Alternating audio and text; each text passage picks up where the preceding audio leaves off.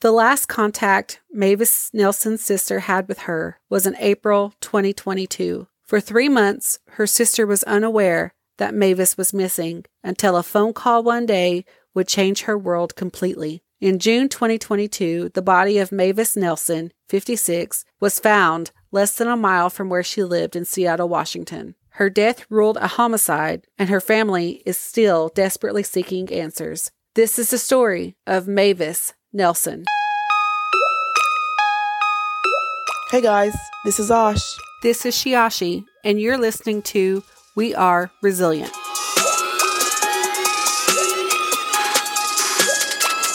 I think I did the intro a lot better this time than the last time I had to do it. I crumbled under the pressure. It's a lot of pressure to do that intro. So I guess as you probably can tell, Maggie isn't with us today. She is off this weekend enjoying the very last weekend of summer. Or is it the last week of summer? I think fall officially starts on the 22nd, I think. Yeah, I just feel like Labor Day is the end of summer. Like Tuesday, it should be like 60 degrees and fall. I wish. I love fall. It's absolutely my favorite season. Mine too. Summer's overrated.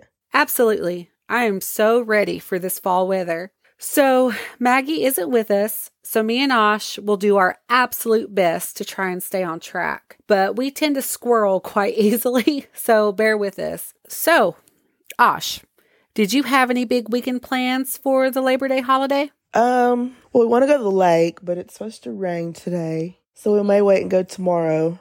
Other than that, not much. Just sleeping. I need to catch up on sleep. Yeah, we really didn't plan too much this weekend either. I don't know what it is. I do know that I am beyond tired. Like, I need naps. Lots and lots of naps. But I'm actually quite surprised that we managed to record this morning. You know, it's become quite clear that the three of us can't really function as a team in the morning. It's a scramble for us to get organized, guys. I'm proud of us that we are recording this early. Super early on a Sunday morning. Well, we say super early, but it's like 9:40 in the morning. Is that technically considered super early, or is that like mid-morning already? I got up earlier than went back to sleep, so it's a little bit early. Some people are probably like, that's late. The day is already gone. Oh, all right. Osh, what do you have for us today? So this story is a little bit different from our usual stories. And of course, there's not a lot of information, but it seems to be the driving force of getting more awareness out for MMIW. Today, I'm going to tell you the story of Mavis Nelson, who's a 56-year-old mother of 3 children, a sister, a friend, and described as an all-around genuine person. Her family said she would do anything for anyone and had such a kind heart. Mavis, who also went by the nickname Boots, because she loved to Boots. sing. Yeah.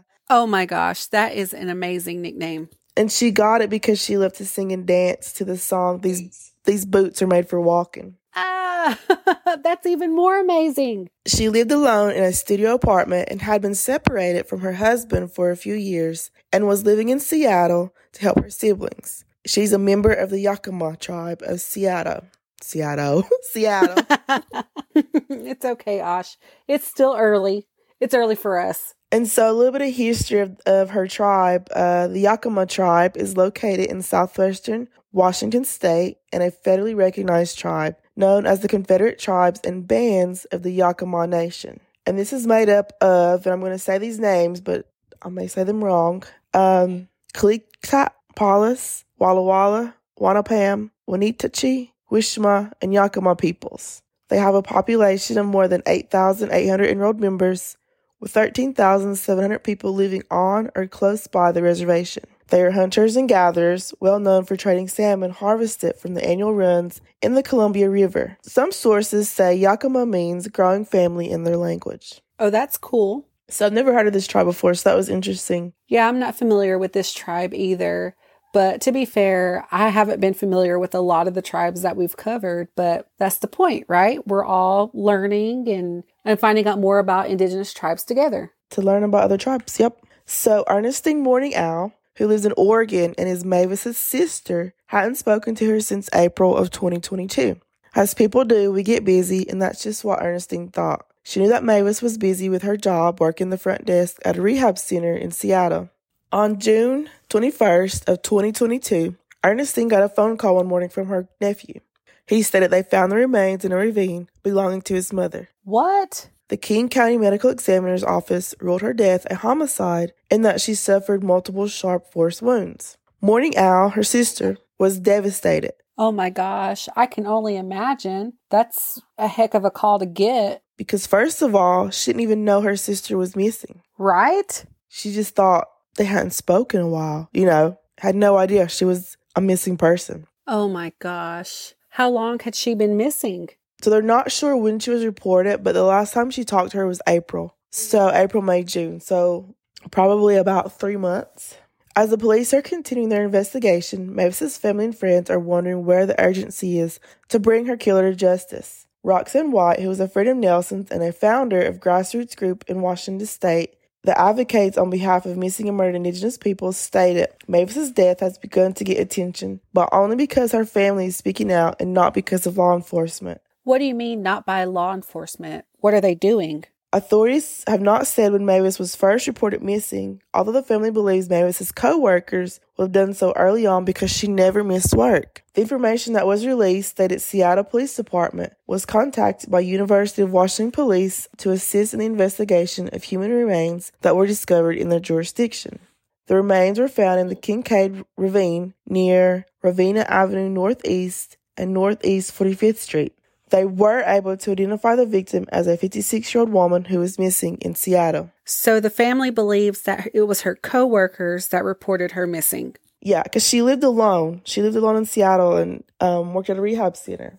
And she never missed work, because her family described. And so they believe that her co-workers reported her missing because she never showed up for work. So how does this process work? So when someone's reported missing, is it not investigated? They don't reach out to family and say, hey, so-and-so is reported missing. Have you seen her? I don't understand how the family didn't know. It didn't ever specify. Now, her sister is the one who did not know she was missing. And I'm not sure if her children knew that she was missing or not. I would assume that they probably did know. The family is hoping that someone will go back to this timeline and someone remembers something. A lot of time has been lost and a lot of crucial time has passed. They want to put the puzzle pieces together and find the missing pieces so they catch whoever did this. Okay, I think we need to go back because you said when she was found, she had multiple stab wounds?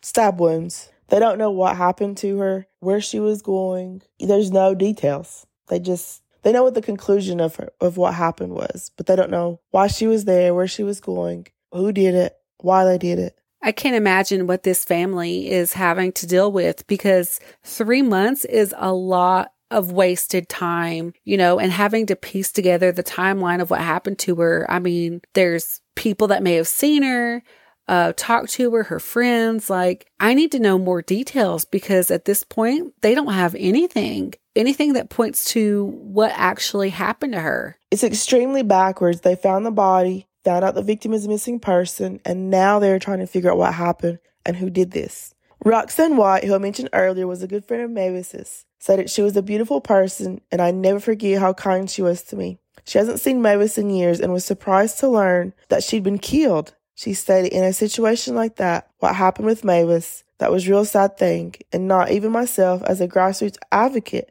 had heard that she was missing. Based on what you're telling us today, it sounds like Mavis was just a lovely person and just lets us know there's a lot of unanswered questions here. Because, was she dating somebody at the time? Was she having an argument with somebody? There's a lot of unknown in this case. And I really feel for this family because it's got to be excruciating to know that your loved one who was this kind, lovely, warm person died in such a horrific way. Now, Washington has rolled out an Indigenous missing person alert in July, 2 months after Governor Jay Inslee signed it into law. It is similar to Amber Alerts and Silver Alerts, in which information about missing Indigenous person is distributed to the public by text and signs on the highways. 2 alerts have been issued since the program launched, including one that helped locate a missing person within 24 hours. So it sounds like they're moving in the right direction, but this was not included in Mavis's case. Oh, because this rolled out in July and she was found in June. Oh, that's so tragic. This happened right after. Yeah, right after. I touched on this briefly when I did the mini episode on Helen Doe. And I don't want to say it's mixed feelings I have because one, this is obviously a very, very good thing that was passed and is being rolled out. But at the same time, it's like, how have we gotten to this point that we need a special alert system dedicated to a incredibly vulnerable population? And we need this now for when our people go missing. Yeah, that's very true. It just feels like at this point with her case and the fact that they're having to work backwards through this timeline, of 3 months, that the possibilities of what happened to Mavis are endless at this point. Abigail Echohart, who I mentioned before in another story we covered, and is the executive vice president of the Seattle Indian Health Board and of the Pawnee Nation, she stated law enforcement has historically failed to accurately collect racial and ethical data and continues to misclassify Indigenous people. And when Indigenous people are identified, they are not always afforded the same treatment by authorities. Native women are stereotyped. Oh, for sure. They're known as runaways, substance abusers, or sex workers. It's as if they did something to deserve what happened to them.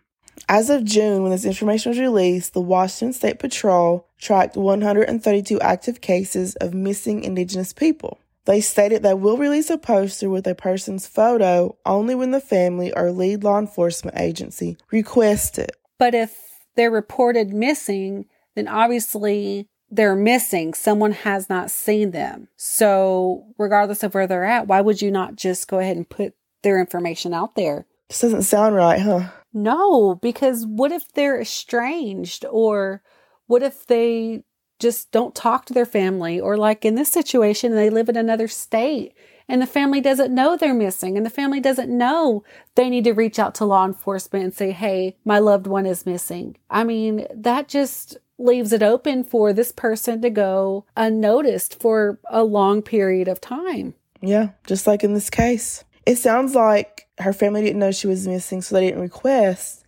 the patrol office to release these posters because they didn't know. So there obviously were no posters, missing persons posters of her out. My gosh. So really, it just feels like nobody was looking for her in this time span that she was missing.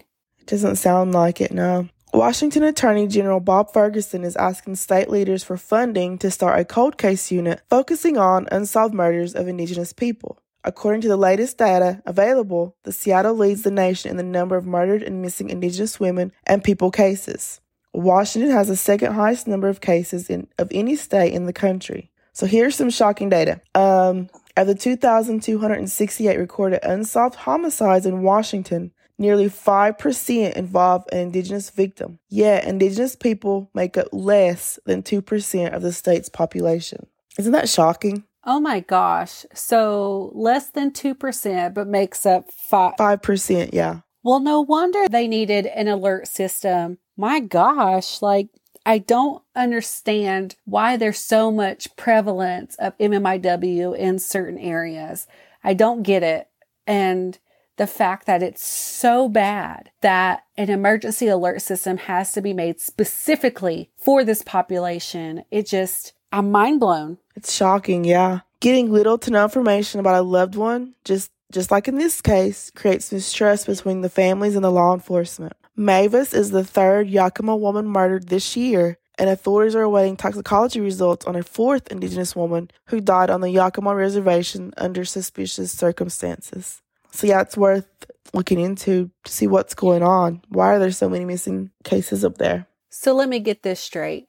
In 2022, this year, we are looking at our fourth murdered Indigenous woman for the Yakima tribe. And when I looked at that list, that was just women. There were also men. There were men on that list as well. So that number's actually higher. I'm at a loss. For Ernestine, Mavis's sister, she's dedicated to retracing her sister's last days and trying to find out why someone would want to hurt her. She was found less than a mile from where she lived in the area of the University of Washington's campus. Her family has not been able to hold a funeral because her body was in the possession of the coroner as part of the ongoing investigation. It is labeled as a homicide, and I hope they find answers who did this to her. So they couldn't even hold a funeral for her? No. And when you think about it, a lot of the traditions and cultures of a lot of Native people is to bury their people fairly quickly. Yeah, sometimes it's the same day. And, they're going against their customs and traditions because they're wanting to find out what happened to her. There's no answers. Just the fact that she had been stabbed to death, found less than a mile from her home. She was apparently missing. The family didn't know. This is just tragic all around. And going back to what you said about the fourth Indigenous woman being found murdered.